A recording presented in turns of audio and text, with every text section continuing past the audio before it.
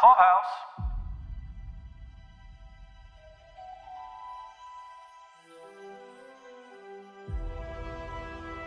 Welcome back to a galaxy far, far away for the How Uncivilized podcast. This is Paul, and with me, as usual, is my buddy Mark.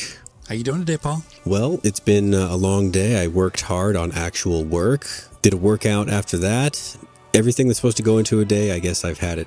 You know, I'm into a ritual where I get up early and the coffee is flowing and I'm like, let's go. And I'm watching Kenobi.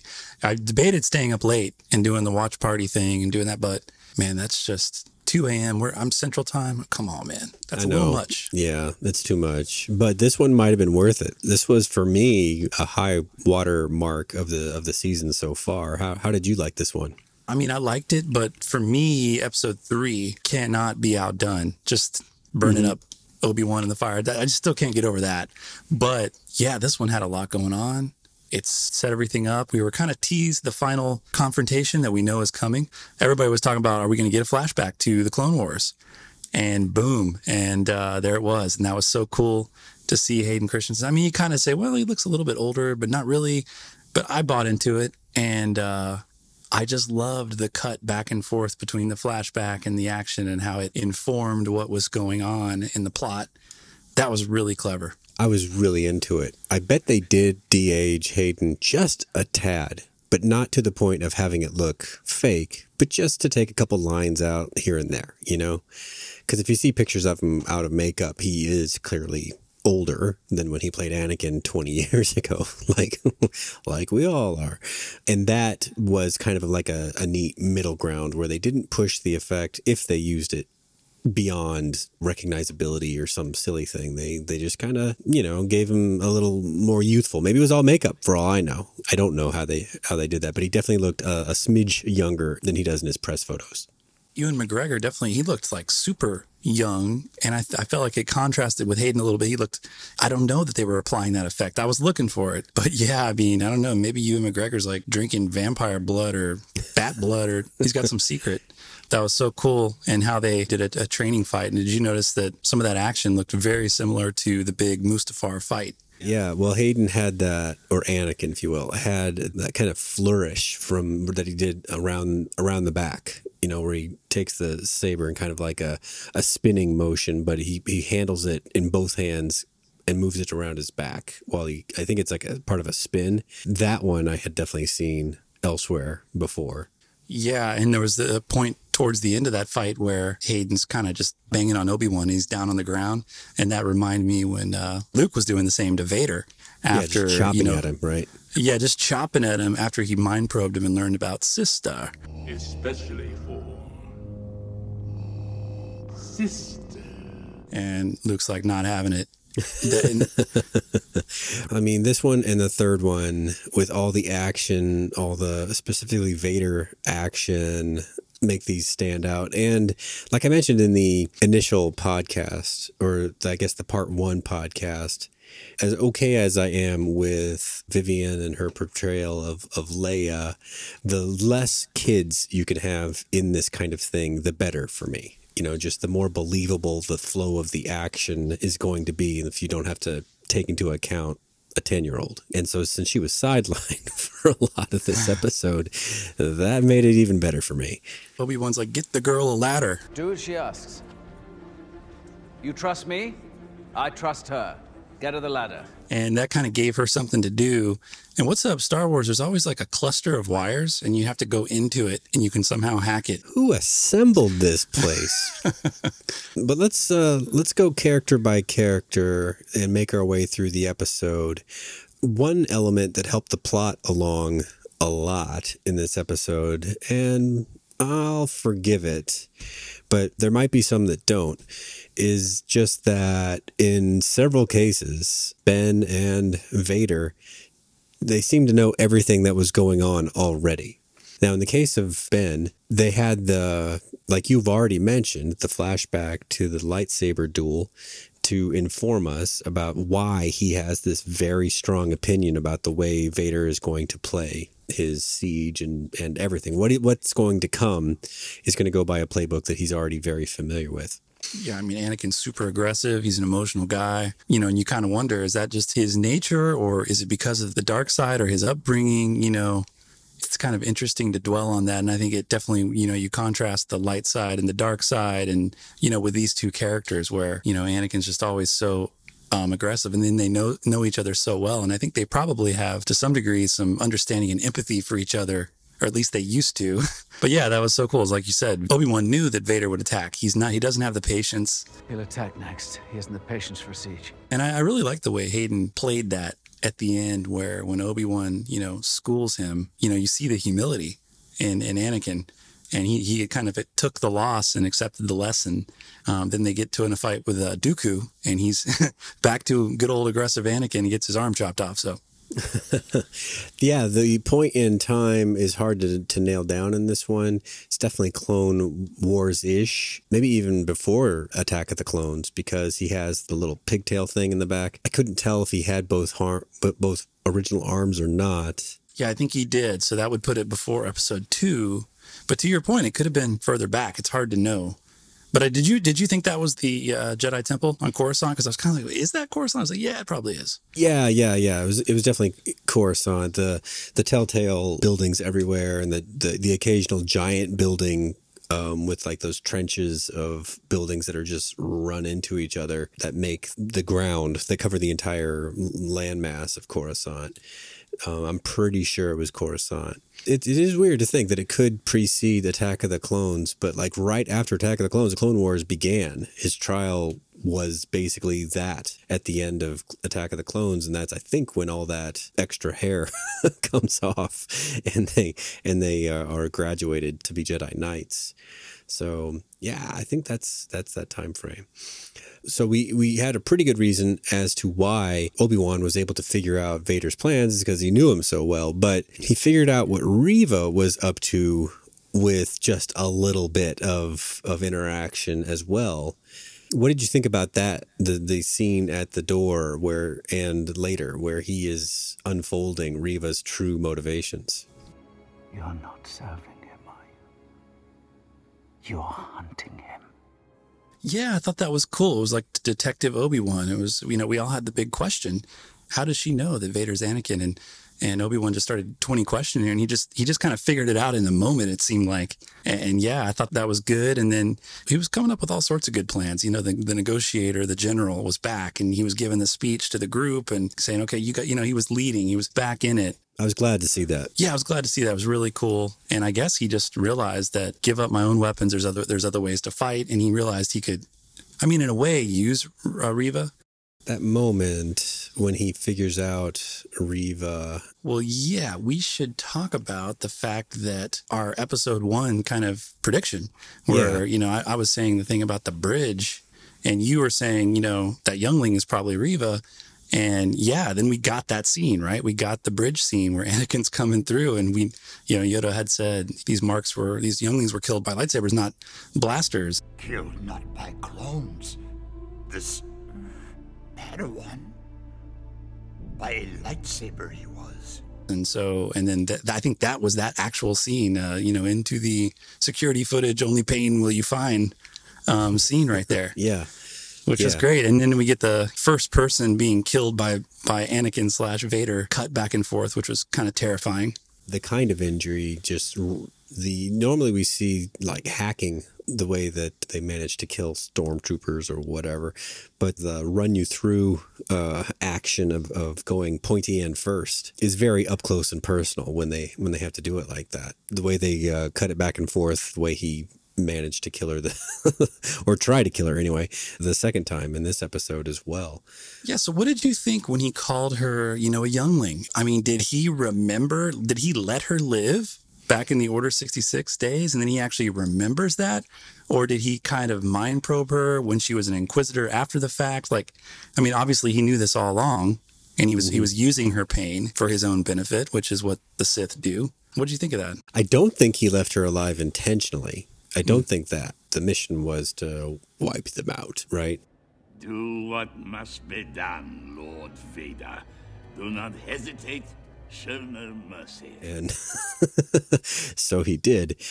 it's got to be what we were discussing actually the last episode, which was, can Force sensitives feel each other just randomly, or does it have to be someone that they're very familiar with in order to know them and know their Force presence when it's around them? This would have been just a random youngling. He would have been off being a general up until like a couple days before that. So his familiarity with her would be pretty minimal. I don't know that every Jedi he killed that night burned a special place into his memory.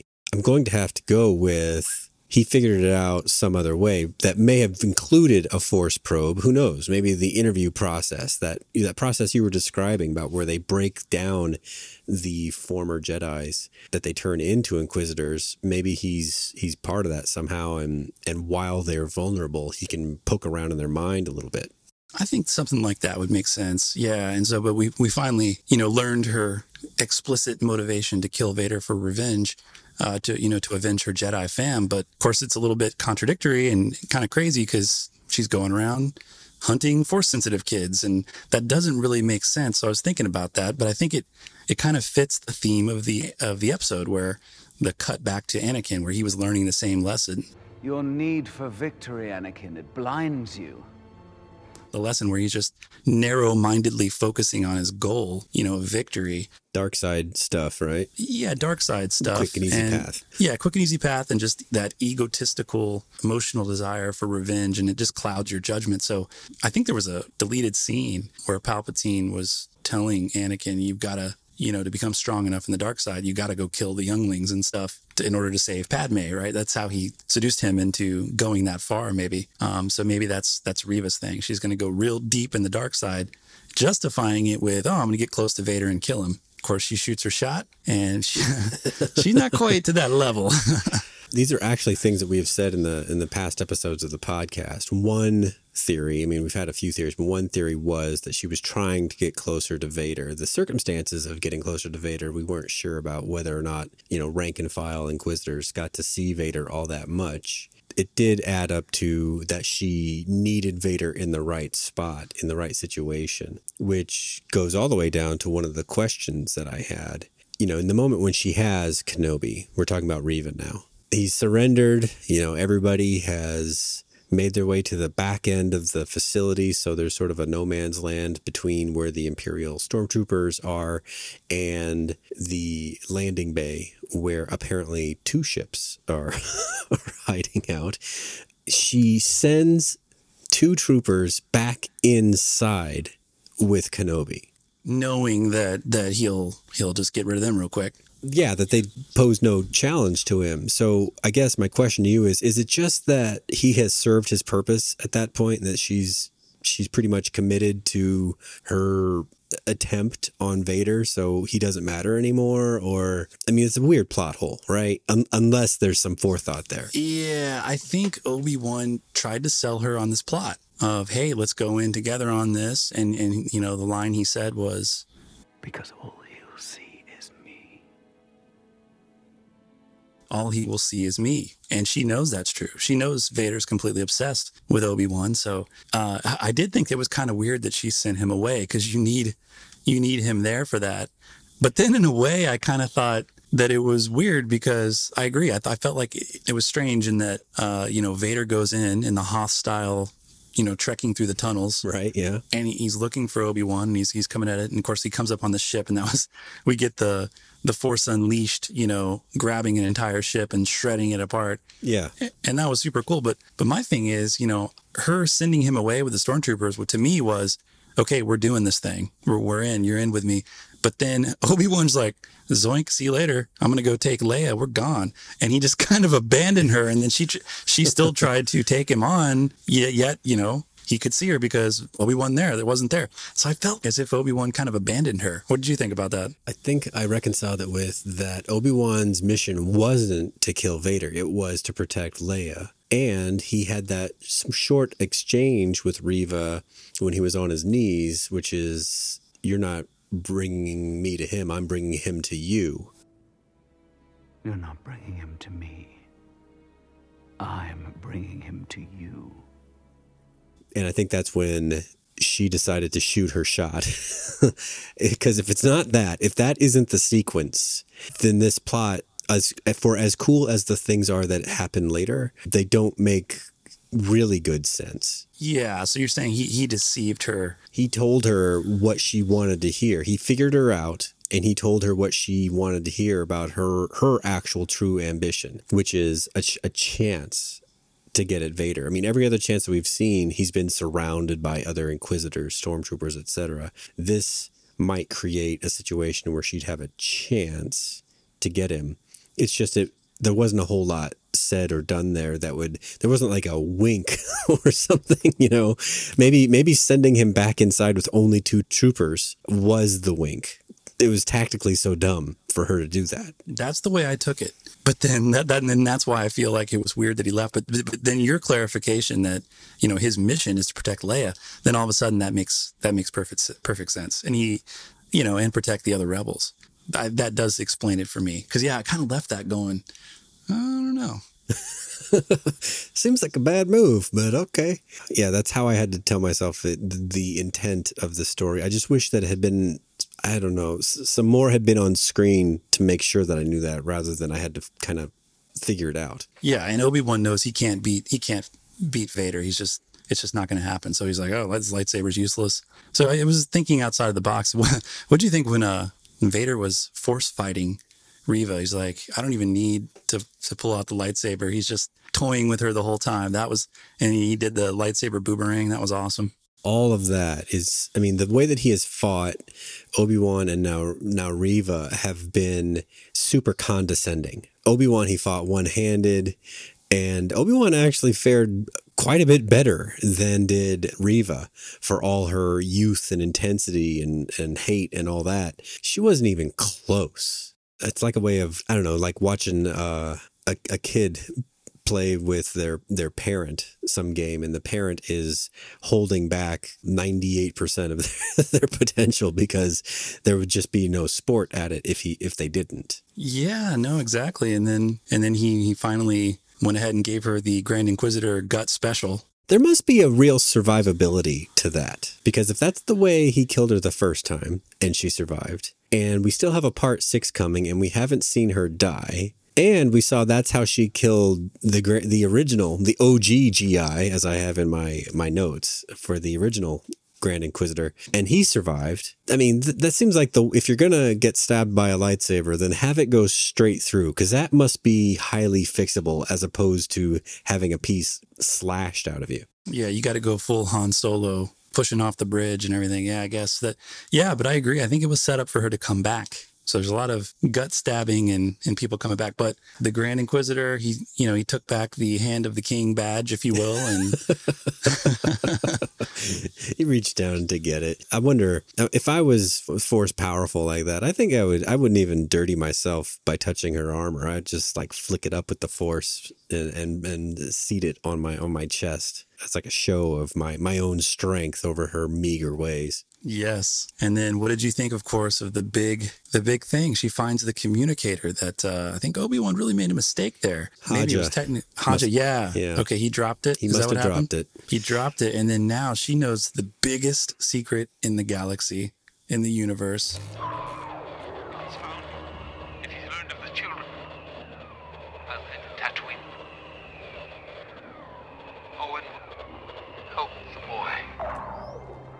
It was just a moment where the camera was on her face long enough for me to know that when she heard Owen, Tatooine, the lights went off in her brain, like it all connected. Oh, I didn't even make that connection. Why would Kenobi be there?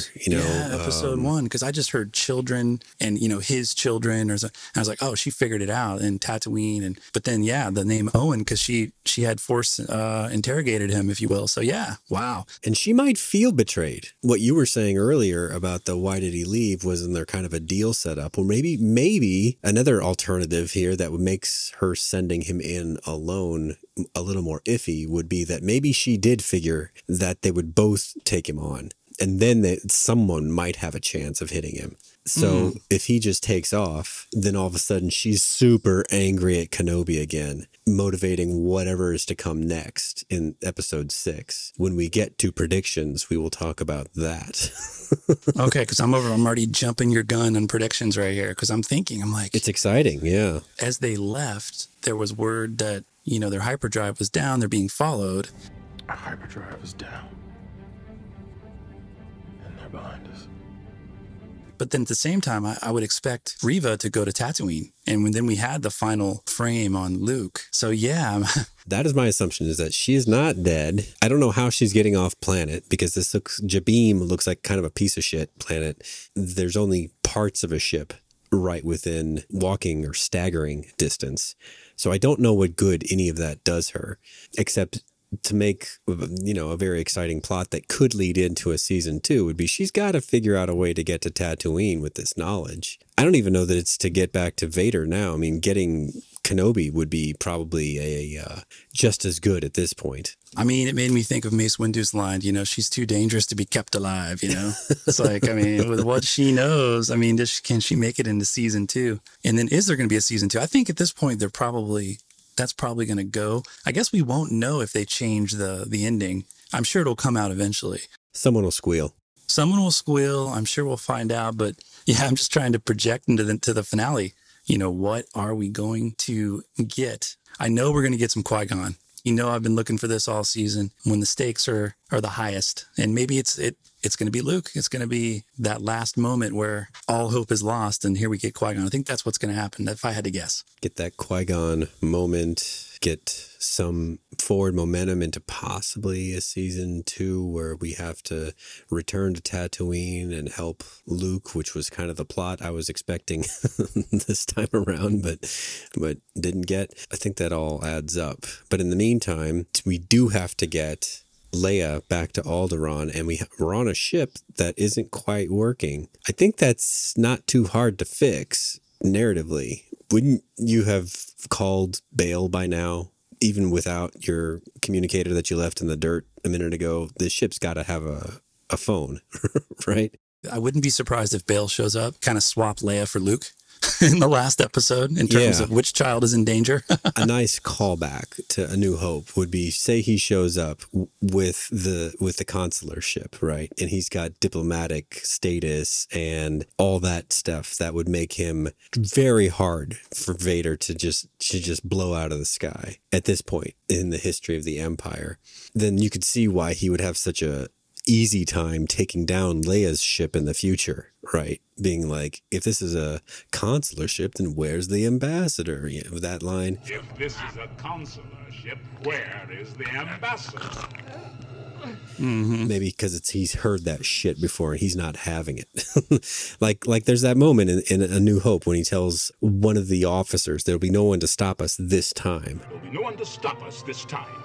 Yes, sir. It makes me think of like these moments that we're seeing where he's being stopped. He's getting fed up with it. Yeah, just like the flashback fight where he's confident he's winning. He knows he's stronger. He knows he should win. And then it never quite works out because the light and the dark are doing their dance. And he's won so much that I guess he's used to winning. And yeah, he doesn't always win. This last episode and this one, there was kind of this undertone. We had the back to tank in the last episode. It's kind of like the flashback. Was that Vader's flashback or was it Obi-Wan's flashback or was it kind of both of them?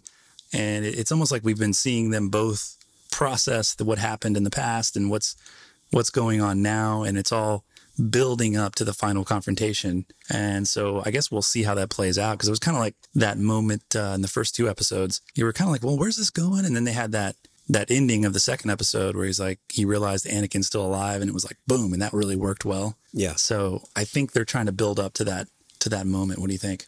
Yeah. There's only so many more shots we're going to have of Darth Vader looking up at a ship taking off, kind of like he did when the Millennium Falcon took off from Hoth, Echo Base. He's just like looking at it as it's leaving. That's kind of the moment we got just before Reva attacked. He will not be refused. That he got his reputation by doing a lot of bad stuff. So, and we've seen a little bit of it, but I don't think we're done seeing it this season. Yeah, that was almost copy-paste from Empire, but I wasn't complaining. It was super cool.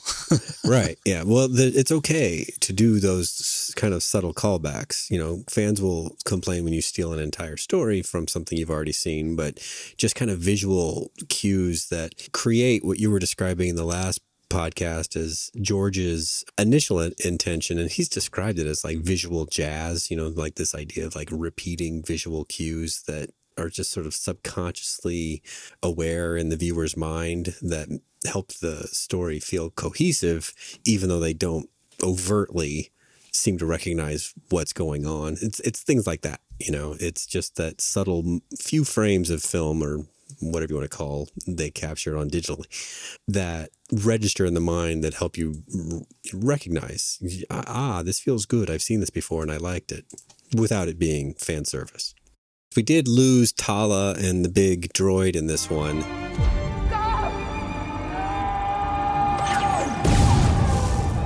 May the Force be with you.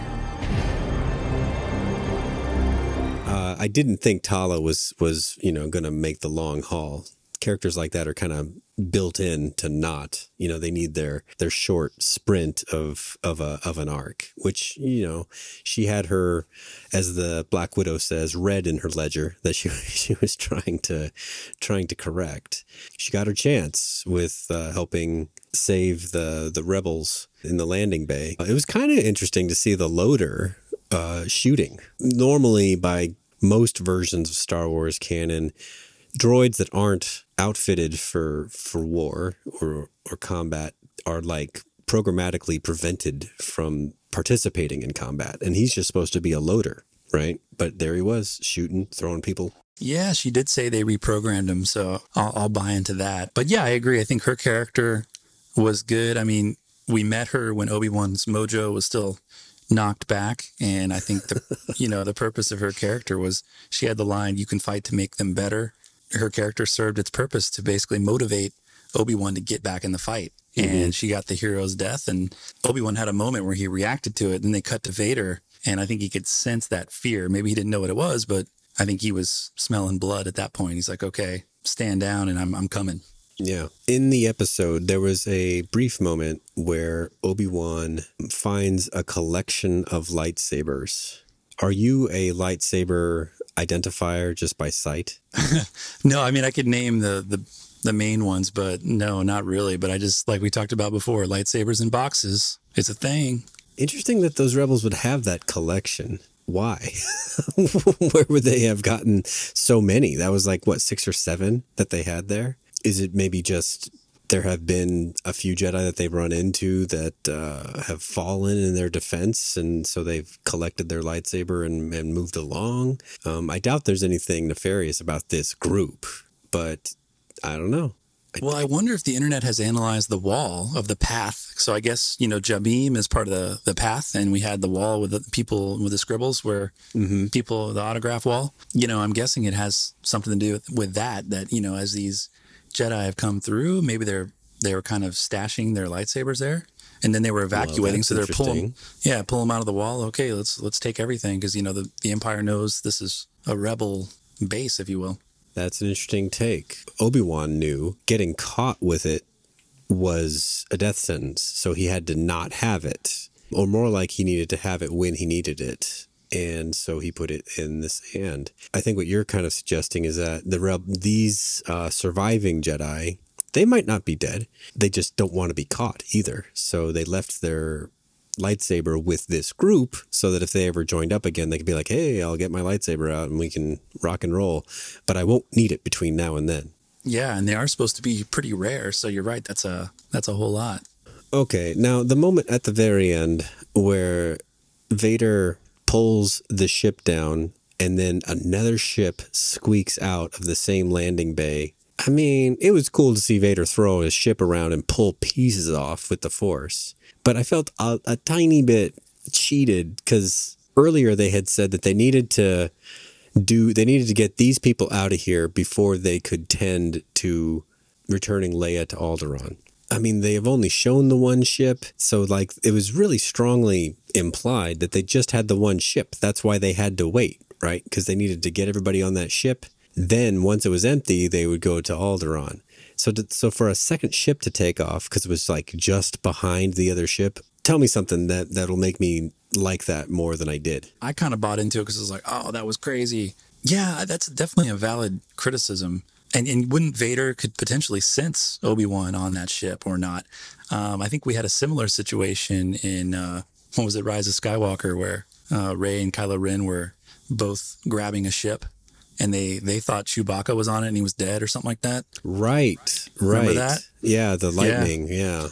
And they couldn't sense, I guess Rey couldn't sense that Chewbacca was. So, their sensing ability is kind of hit or miss. So I guess I could buy that Vader couldn't sense Obi-Wan, all the time, and he was there. He was just one ship over. And I liked how they showed it where he literally walked in the door and boom, grabbed the ship. It was really quick. But yeah, I could see how you'd take issue with it. I mean, they're always trying to do clever stuff like that. And I almost feel sometimes they don't need to be so clever.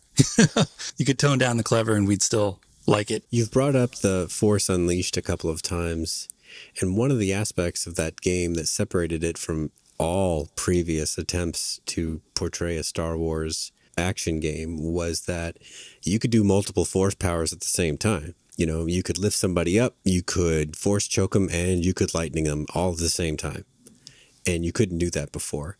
And that was supposed to help us know that Starkiller, the name of that character, was mega powerful with the Force. The reason I bring that up is that maybe when you're using so much Force to pull down an entire ship, it's tough to have that Obi-Wan locator in your brain be very accurate. Yeah, I'll buy it. Like when we saw him locate Luke on the shuttle Tidarium in Jedi, he wasn't doing anything else. He was just standing on the bridge of the Executor, And so he figured out Luke was on the shuttle, but still let it land. This is a different thing. Now he's very busy with the Force. I'm kind of talking myself into understanding a little bit about how that scene went down. We had Obi-Wan at the very end on the ship, and he had a big reaction where he said something like, something's wrong. And that was when Reva heard the message. And that was enough for him to get that tremor in the Force that Luke is in danger because he's so connected. It's his mission for 10 years. And he suddenly felt that. And it's almost like you saw him regress into the lack of mojo where he's just freaked out. So it's definitely, it's set up for that finale. One more week. Yeah, one more week. And in that episode, I think we're going to see Leia go home, be smiley one way or the other. That I don't think that's going to be a very huge event. I don't think there's going to be a lot of like shooting or anything when that happens. I think that's going to be like, shit. Oh, we have no legal right to detain this little girl from going back to the queen and viceroy of this planet. So I guess we got to do that. I looked that up, and Bail Organa is not king. He is married to the queen. So his wife is queen. She is royal, but he married her, and he received titles because of that, but he wasn't royal himself. And he's always referred to as senator. Right. His title is viceroy, but he is also a senator to the empire. So yeah, two jobs. I think the big deal is going to be getting Obi-Wan home and figuring out what is up back at Tatooine. And, is Reva involved? Is Vader involved? The anger that she'll have with Kenobi from, losing to Vader, thinking maybe that he was going to be in on that fight, and then she just got her ass totally kicked. That'll make her very, very reckless. I mean, we know everybody there survives, but it could still get kind of very dicey, cinematically. Well, this flashback, I think the theme that we're getting, Anakin's need for victory, it blinded him. The Sith are just, focused on their emotion, and Obi-Wan's trying to teach him that. And we can relate to that. Like I was a little league baseball coach a couple times here. You think, oh yeah, we're doing, everyone's just having fun, no big deal. And then the game starts going, it gets competitive. And all of a sudden this intensity builds and you're zero, you're focused on that, more than you would think you would be. Mm-hmm. And you kind of lose sight of, okay, remember, this is just a game. These kids are supposed to be having fun. Okay, chill out. What we're seeing is this big contrast between the light side and the dark side. And Anakin trying to control everything as Obi-Wan taught him in the past. I think he's now starting to remember that you kind of have to get rid of these attachments and kind of just let the will of the Force happen. And I think that's what Qui-Gon is going to bring to the table when he shows up, and Obi-Wan's going to reach. Because, I was thinking he gets to that ultimate enlightenment mode in episode 4 where he turns into a Force ghost. If you strike me down, I'm going to become more powerful. Well, how does he learn that? How does he become the Buddha and just transform into the Force like that? Qui-Gon's got to teach him that. I'm kind of hoping we'll get something that leads us in that direction so that when that happens in episode 4, it could be even more powerful. I don't want you to be disappointed, Mark. I want you to have your Qui-Gon moment. I've seen that Liam Neeson he's like publicly saying things that are like not related to this show, but more like being cast as an action hero. He's like 70 now. He's ready to not be an action hero anymore. But being a Force ghost, I think that's right up his alley for what he wants to be doing with his acting time. Yeah, and he's signed up for the Tales of the Jedi show that's coming for the voice work. And then I think we'll see, more from him in Ahsoka. So yeah, it was cool to see him back in it as Anakin and doing his thing. And oh, for sure. I think I'll rewatch it. And those are the scenes that I'm really highly interested in, was just that interaction. Because, for a Gen Xer, I don't have the overwhelming, like the prequels are terrible feeling that a lot of my contemporaries do. Yeah, there are parts of them that I would have hoped to see something else. But overall, like if you were just like explaining the story and the world that you absorbed by watching all 3 prequel movies, I think the person you're describing it to would be like, God damn, that's a lot. They'd be like, that sounds pretty cool. Be like, yeah, I mean, there's a couple acting things here and there that might throw you off, but overall, you're going to see some really cool stuff. I have maybe not exactly the same soft spot for the prequels as I do the original trilogy, but I still look at things like that flashback scene with warmth, like it's familiar. Like I'm glad to have seen that. We as kids bought into the original trilogy because we were kids, and 100%. And then the kids that grew up with the prequel trilogy, they same thing for them probably. Like you said, there's some contemporaries that that wasn't as cool as ours, but it's like let them have theirs, and it was all George too. I'm kind of. I don't know, feeling like a George purist, like it literally, it upsets me that they threw his ideas in the trash can for the episode 7, 8, and 9. Yeah. I would just love it if maybe they could make 7, 8, 9, or hopefully Filoni and Favreau are just going to do it in show form, what should have been done. It reminds me of, Snyder and the Snyder Cut. And then that makes me think of, do you know Zack Snyder has a Star Wars movie? No. It's not a Star Wars movie. It's a movie. It's a movie that he pitched to Lucasfilm, and they didn't want it. He rewrote it in a way that removed overt Star Wars things, but then kept the rest of it, and he's calling it Rebel Moon, and he's making it for, I think, Netflix. Oh, wow. That's fascinating. Isn't it? Huh. When does that come out? I mean, he's in the middle of making it now. I don't know if you ever paid attention to him in the past, but while he's making a movie, like when he was making Justice League the first time or whatever, he puts things on his Twitter to show you like pictures that on set that are not the usual bullshit where there's just someone not in costume, or he puts pictures up that look highly posed and like they're almost marketing material, but not quite that polished, but still very cool. And that's the kind of stuff that he's been putting on his Twitter and Instagram lately. That's on my radar now, sure. Some people don't like his movies, but I like them. I know that they are highly style over substance, and you know what? I don't care.